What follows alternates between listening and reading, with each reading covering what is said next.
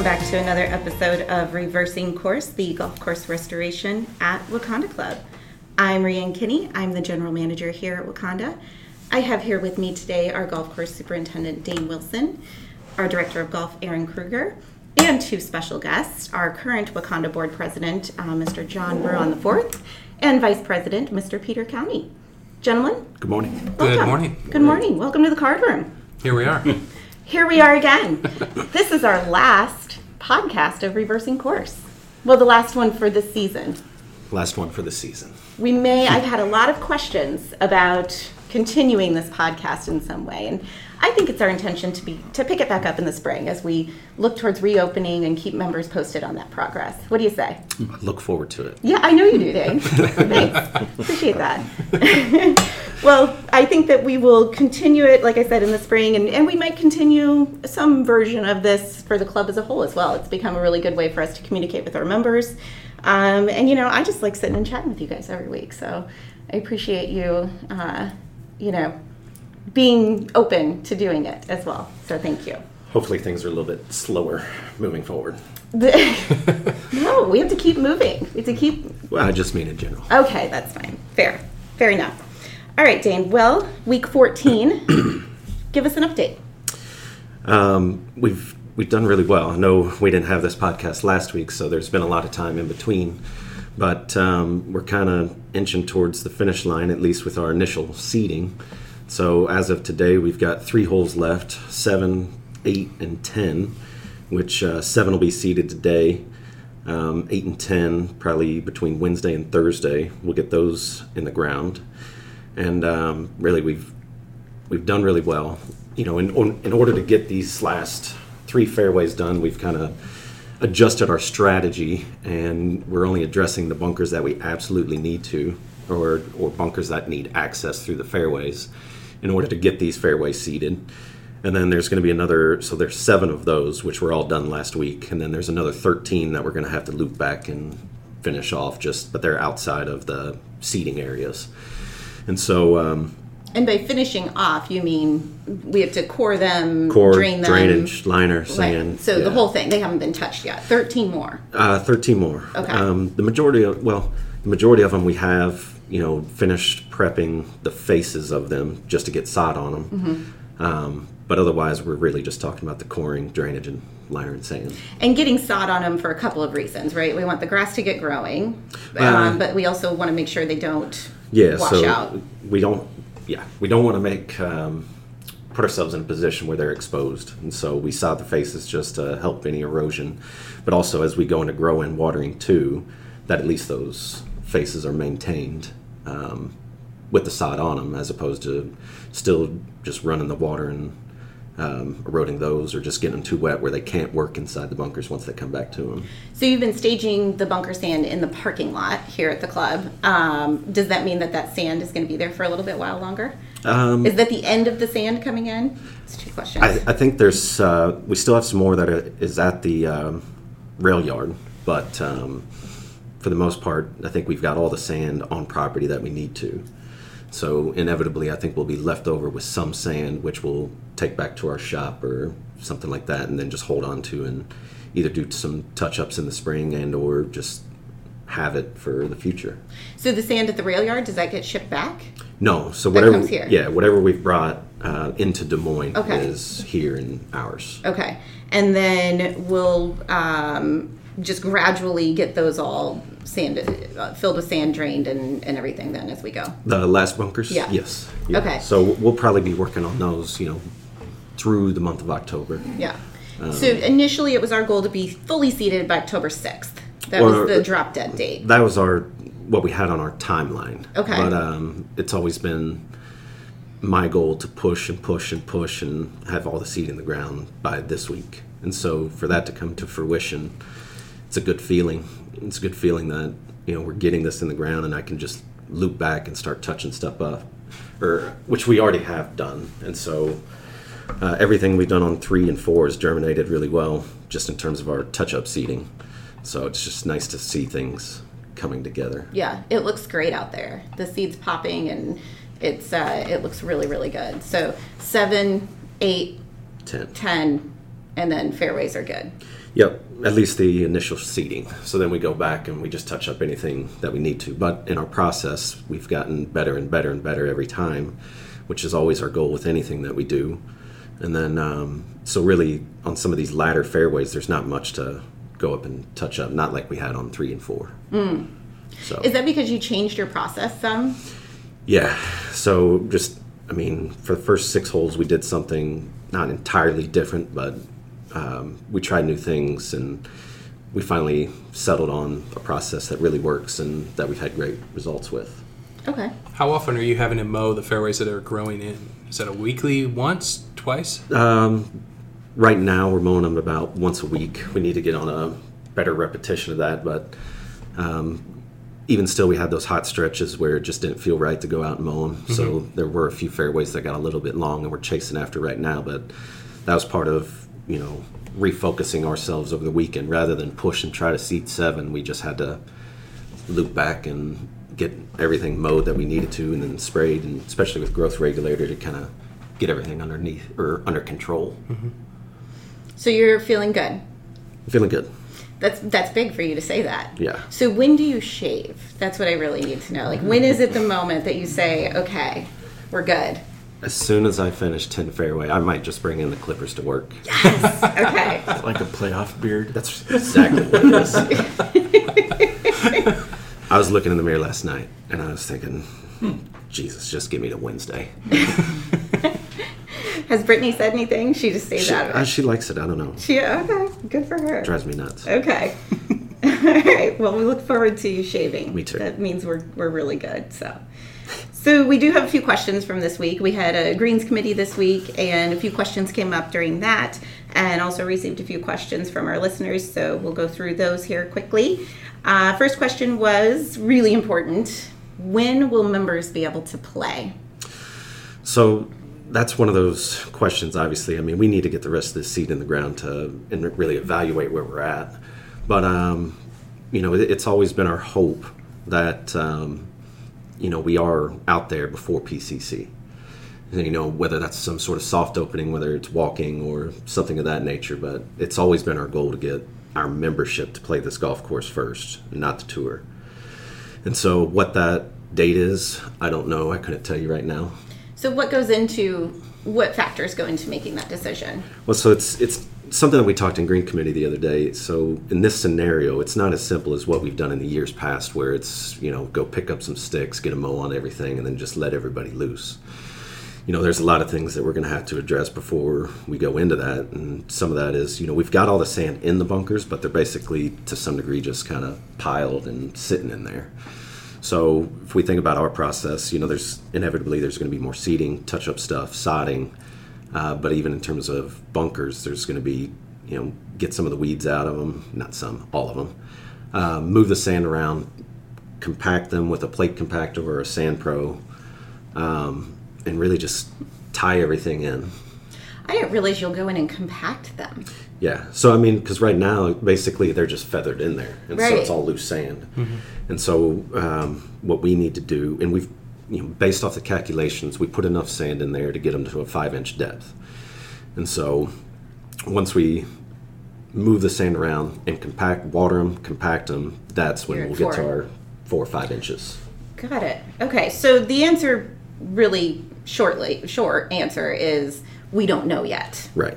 Our goal is to get members out before PCC at some point, whether it be in a limited fashion or walking only or something like that. But there's just a lot that goes into it, and the weather is probably the biggest factor. Right. Yeah, but like we've said, even politically, it's always been my goal to get the members out first. Yeah. Because that, to me, it just doesn't make sense to do all this work and not have you guys enjoy it. Before we let, whether it be pro-am players or the pros themselves. Yeah. This is effectively our golf course. Yeah. So that's the way I look at it. Mm-hmm. Okay. Speaking of PCC, do the stands look the same? Will the build be the same for PCC this next year, or are they making changes to that based on the new course? I've been working with Alex McCarty, who is the tournament director.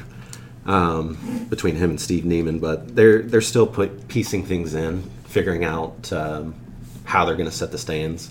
They're hoping to have all that finalized, I think, by middle of October, which will help us out too, because as we go back and resod some of these areas or reseed, if I know what that layout is, there's going to be some things that we might not touch up before or use the resources to do prior to them putting up stands. But ultimately, they're still figuring out how they want to set everything up, where they're going to set everything up, the size of it. But to some degree, I think the layout will be the same, but just shifted to some degree. Like on 18, I don't think it's going to wrap around the back and to the right. I think they're going to want to put it on the left side of the bunker. With all the bent grass that we have around there, we don't really necessarily want to replace that every single year. So you've been in constant contact with PCC, but also the tour agronomist, Alex Studeman.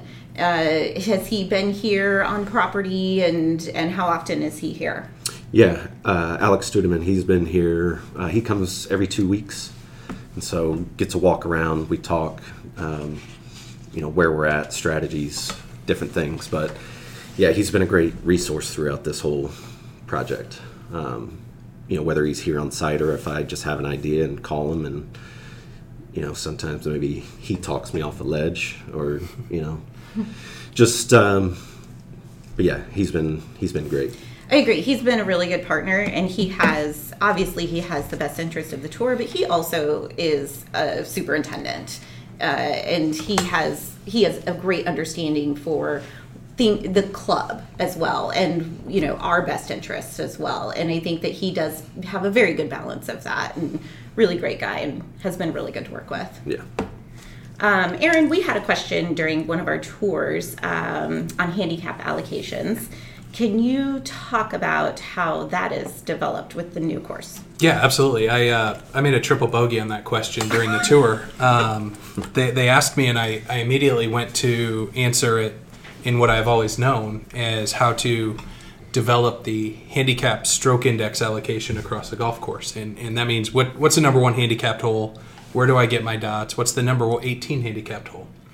And for years, the GIN method that the USGA used was to collect hundreds of scores from different handicap groups, a scratch group, a bogey group, from different genders across different tees, and to analyze those in bulk and find the difference between the low handicap player and the high handicap player. And the hole with the greatest margin between the two is the number one handicapped hole.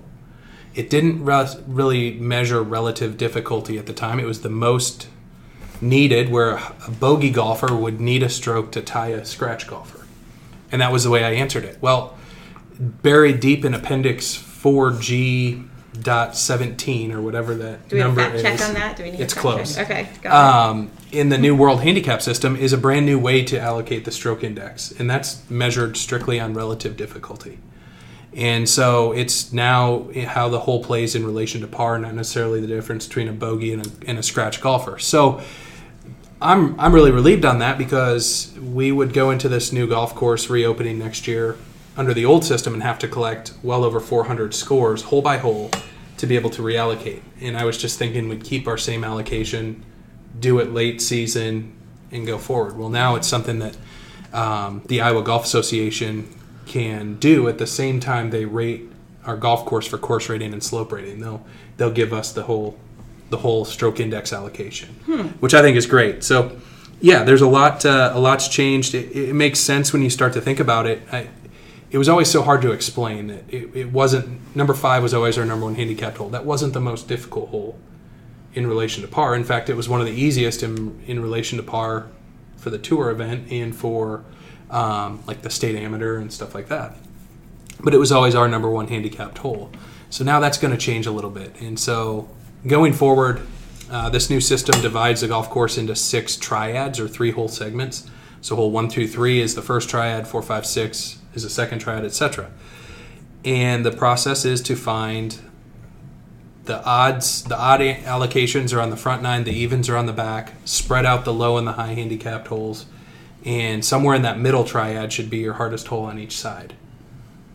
so that if a match is going on, the number one handicapped hole isn't at the last and it doesn't come into play when the match is closed out. So there's a lot of factors in there. It's very interesting to read about, and now that the handicap system bases a net double bogey as the highest stroke index, it makes sense to build that allocation off of par and relative difficulty. So sorry for the incorrect answer on the tour. Hope that clears it up. And Aaron, I had a quick question. Mm-hmm. So would you say there's an overriding theme of members concerned where they're getting their strokes already? Absolutely. Already, yes. Where are my dots falling? They're already thinking ahead to matches. That's great. Well, thank you for clearing that up, Aaron. We appreciate that, and I am sure that everybody went home from that tour and said, he's wrong. Yeah. But your conscience just couldn't take it. So I couldn't appreciate take it. you. Yeah, absolutely. And that is good news to know that we'll have that done and complete. Yeah, so our right at the scorecards are beginning. going to come out with brand new ratings. And then a month from today, on October 18th, Nate McCoy of the Iowa Golf Association will be at Wakonda to speak at our member breakfast. And he's going to talk through the handicap system and the course rating. And he runs the IGA's course rating team. He'll be on site to lead their team to develop our new course rating. That's something they can do even this fall before winter hits. So Great. It'll be an interesting breakfast. I invite our members to. I appreciate you organizing those. Those have been really wonderful. We do a member golfer breakfast every month in the morning, and we've been following it up with a tour of the golf course. But we have a special speaker every month, and it's always a different topic. And we've had Tyler Ray and Dan Moore at those, but now we had Mike McCoy, now with Nate. Yep. So that's really great. Thank you for organizing those. They've been a really great thing for our members. So. Okay, well, thank you both for the updates on the week and for answering those questions, and we look forward to seeing seed in the ground. Me too. Yes. Well, Peter and John, thank you for being here today. We are excited to chat with you about Wakonda and the future of the club. Your families both have some really long-standing legacies at Wakonda. Can you elaborate for us on those legacies and what Wakonda means to you? I'll go first, please. I'm a third generation member. So my grandfather joined, I don't know when, in the 40s probably. And my dad joined in the late 60s. And I guess the funny story was, I think he'd just gotten out of the Navy during Vietnam and moved back to Des Moines. And Des Moines Golf was brand new, or they just moved out to their new current location out. And for $5,000, you joined, and that was it. No dues for the rest of your life.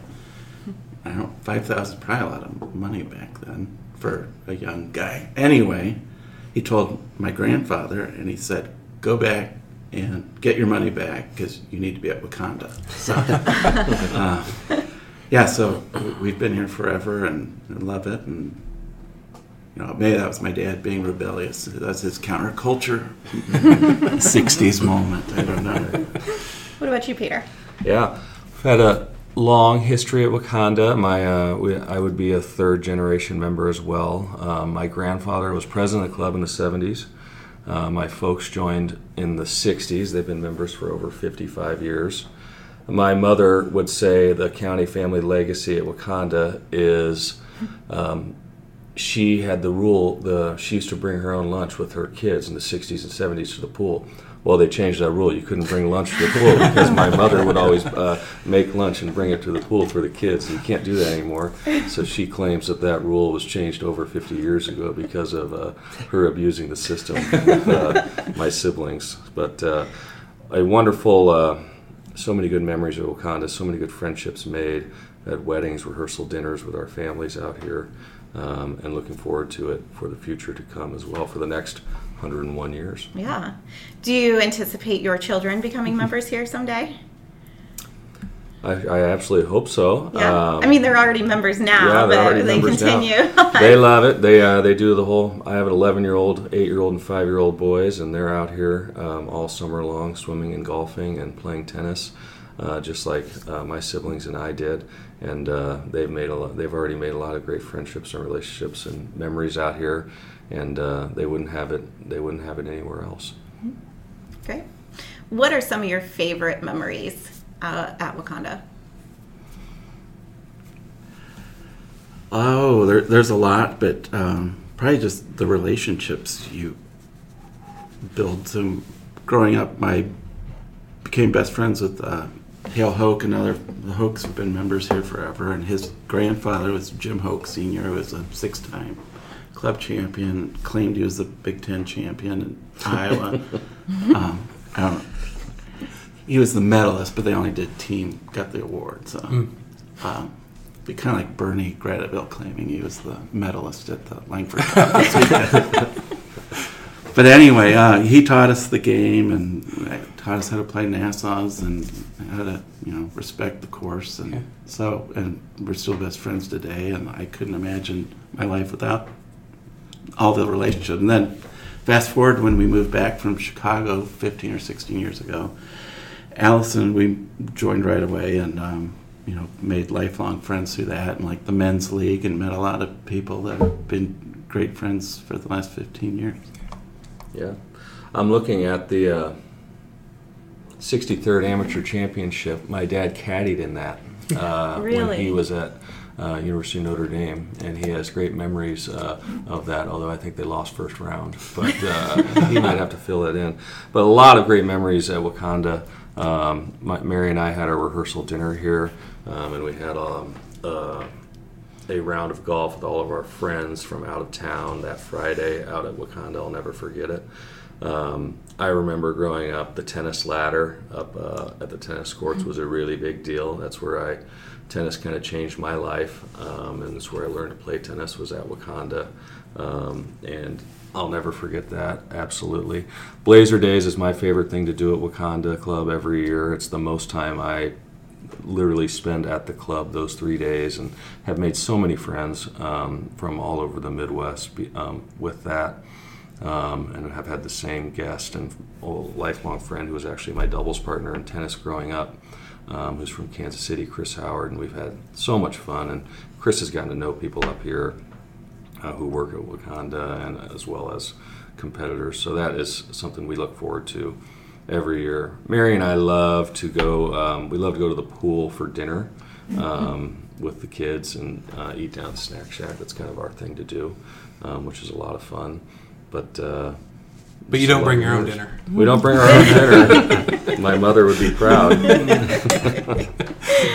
That's so great to hear because, we have 10 guiding principles at Wakonda, and one of them is to make a memory happen. Mm-hmm. And we try to do that every day, and I love hearing all of that because it truly is what Wakonda is about. And it's about family and community and being here with like-minded people and be surrounded with those that you care about. And I just love hearing those memories. Now, one of my favorite memories that I share with, Blazer Days, you win it with your partner. So 2 people win Blazer Days.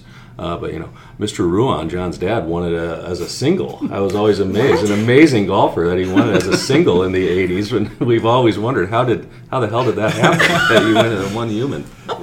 Do you Different format. I just figured they didn't know the partner's name and they're doing the history. Tell us about this. Elaborate. I have no idea.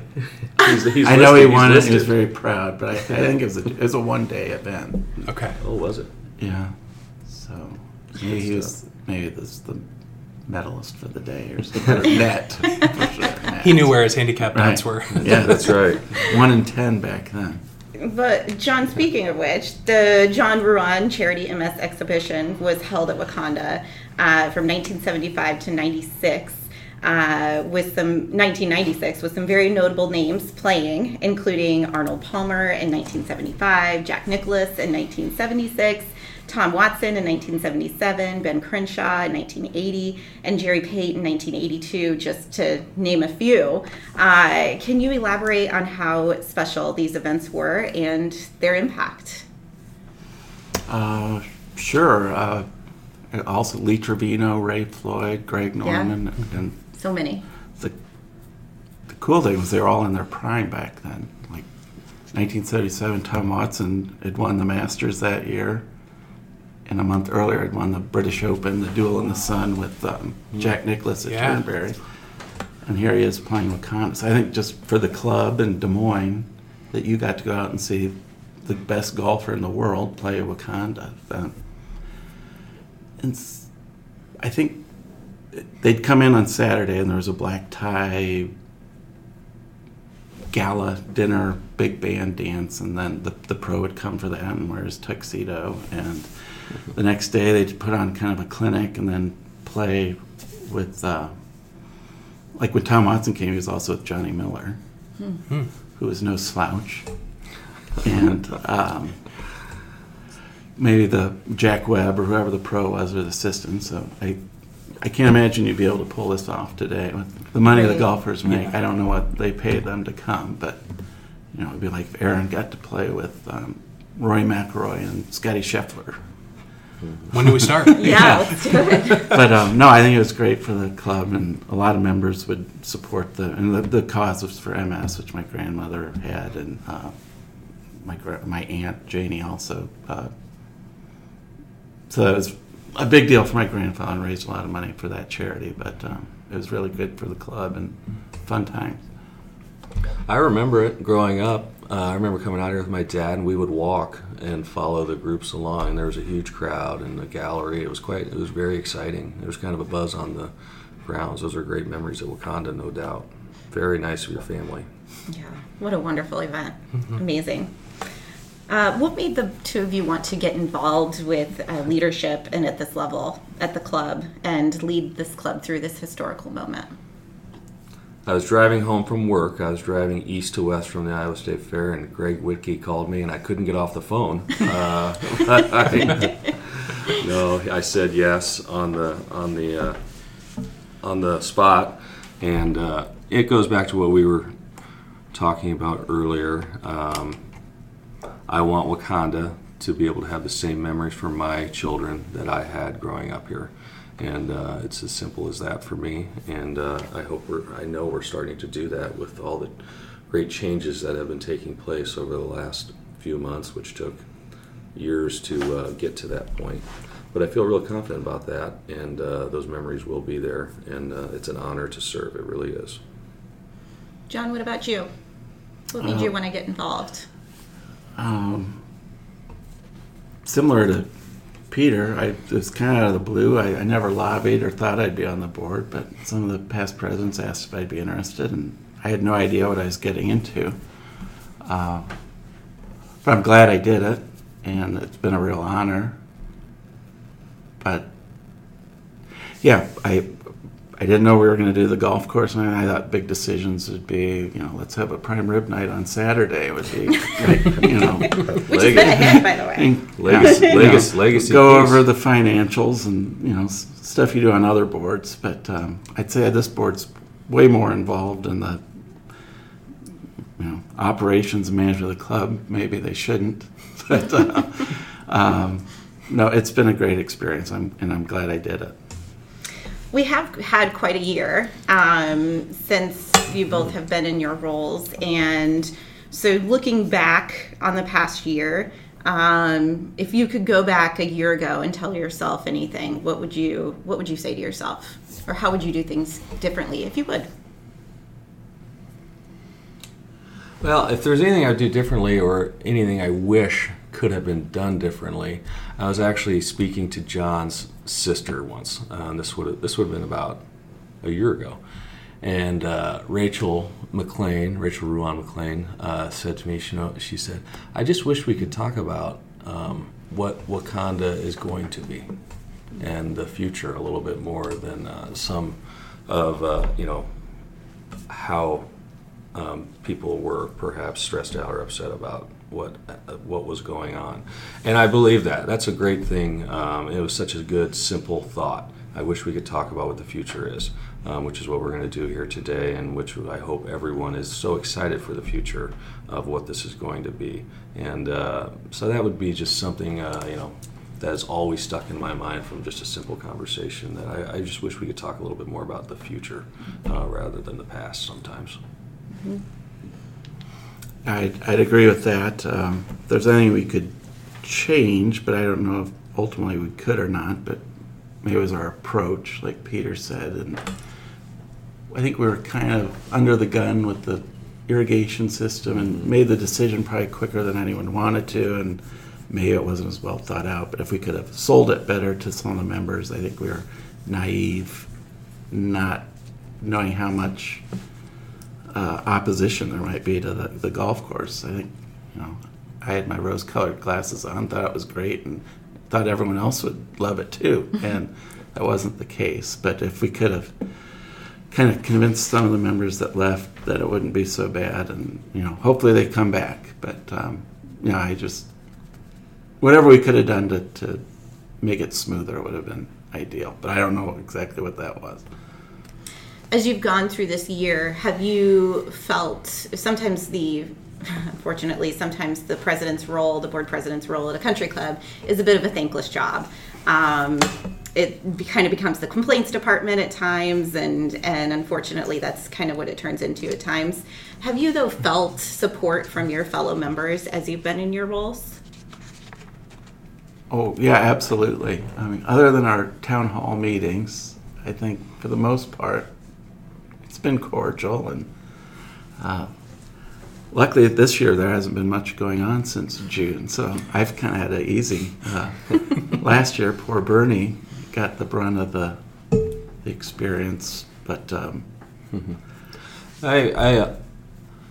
perhaps something I wouldn't have predicted, and this is just, we learn things as we go through life. I do think this, it's been a bit generational. I'm 43 years old, and, call it 43 and under, have been, I'd say, the most vocal and excited for these changes. I would not have predicted that because, we had these controversial measures that were taken with assessments and monies, personal money, and that's hard stuff to do, to ask people to pay some new and more money for something for the future.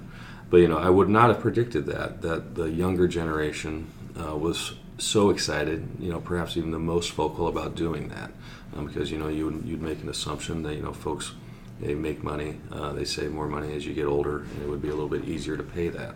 But that was something that was an eye-opener for me. But that said, where we're at today at Wakonda, I see great morale. I see great excitement for the future from all members, and it's been a great summer. It's like I liken it to, I've never been more excited to come to a golf course where I'm not playing golf because I'm so excited to see what is going on out here and these changes that Dane and crew have been able to put forth. It's really neat, and I pull folks aside. I go, I had no idea the breadth of this, frankly, and this is really quite amazing. The changes that we're seeing with our own eyes here in the past, how many weeks? 14 weeks. The place is how this has changed. Quite amazing Transformation. Speaking of which, looking towards the future, what parts of the golf course are you most excited about? What are some of those areas that you are most excited for? I'd say just the whole course in general. I think I was excited about it. I thought it'd be great, but when you actually see it, it's way beyond my expectations, and I had high expectations. So I just can't wait to tee off next year, hopefully before the PCC. Amen. God willing. I think it's the whole course is opened up. I think you see the rolling hills, and it's just more attractive than it was, and I think it's going to be great. Yeah, I think if I've read anything, noticed anything, learned anything, golf courses are an evolving animal, and a lot of great golf courses in the world have evolved. They've changed and they've been restored, and we're doing that out here now. I'm excited for all 18 holes. I'm really excited. I think the finish of 16, 17, and 18 are going to be extremely exciting with these subtle but yet dramatic changes that have occurred on those 3 holes. I think we're going to get a lot more hole-in-ones on number 2 with the kick on the right. I'm really excited about that for all of our members. But it's really neat. I would like to say to all members, get out here and get on one of these tours to look at this before winter comes. And I had a question for Dane, actually, going back. Would you mind filling us in? This would be a controversial thing for some people, but do we want a snowy winter Yes. for this? Yeah. Yeah, no, ideally, if we got a snow and it stayed throughout the winter, I'd be happy with that. because it'll provide. So if you think about it, when we go top dress these greens over the winter, and it comes out of winter, and those are the most green things that we've got. If we had the snow to last all the way through, it effectively is the same thing. So it's like a big insulation blanket. Yeah. And I've also had the question on that note, Peter. No sledding, correct? No. Yeah, Absolutely not. I did have that question as well. I Good figured. luck. Okay. Yeah, I just, like Peter said, I think 16, 17, 18 is huge. And credit to Tyler Ray coming up with kind of a new way to play 18. It went from one of the easier holes to it's going to make you think and be a challenge. And I love the 8-10, the giant, great lawn or whatever we're going to call it. But I remember looking at the watercolor. I don't know if Aaron, if you're the one who hung those up or whatever, but I'm like, why didn't we do this course? I wasn't smart enough to figure out that was the course. And growing up when I was a kid, I was like, why are these grass bunkers way over here in these trees? I wasn't smart enough to figure out that. What part of the project has surprised you the most? Have there been any surprises as you've gone on tours out there? Anything that you've been surprised by? Well, the most fun thing I've heard from members is it's an overriding, you hear this quite a bit, I had no idea how big of a deal this was. And I love hearing that, frankly, because this is a big deal. The course, we had to shut this course down early this year. We had to raise a lot of money. We had to spend a lot of money. We've lost a lot of members. This is a really big deal. So when you hear a member say, this is even bigger, and better than I thought it would be, I love hearing that personally. Because it's an investment from all of us, and hopefully a big investment and a great investment, and that's kind of a fun thing to hear. I'd say the size of the bunkers. Yeah, is probably the biggest surprise.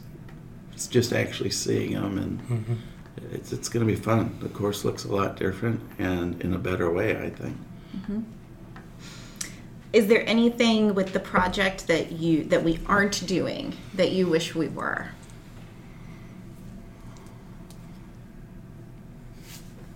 Well, just to get I wish we were playing golf right now. Yeah. Fair. That would be that'd be the one. We'll be back. Well, we'll do this on what are we? September 18th of 2024. We'll have some thoughts on that, I suppose. Yeah. On what we like and don't like. Every human being is different. Every golfer is different. We all have different games, that sort of thing. So I'm sure everyone will have a little pet peeve here and there. But that being said, this is I think it's pretty dramatic and pretty special. I'm totally thrilled. Not going to nitpick anything. No, I think we accomplished and pretty much stayed true to the original plan, other than USGA greens, which I'm told probably wasn't that big a deal anyway. I'd let Dane speak to that, but no, I think everything's worked out great, and I'm glad we were able to do that. Yeah. On 18, that was kind of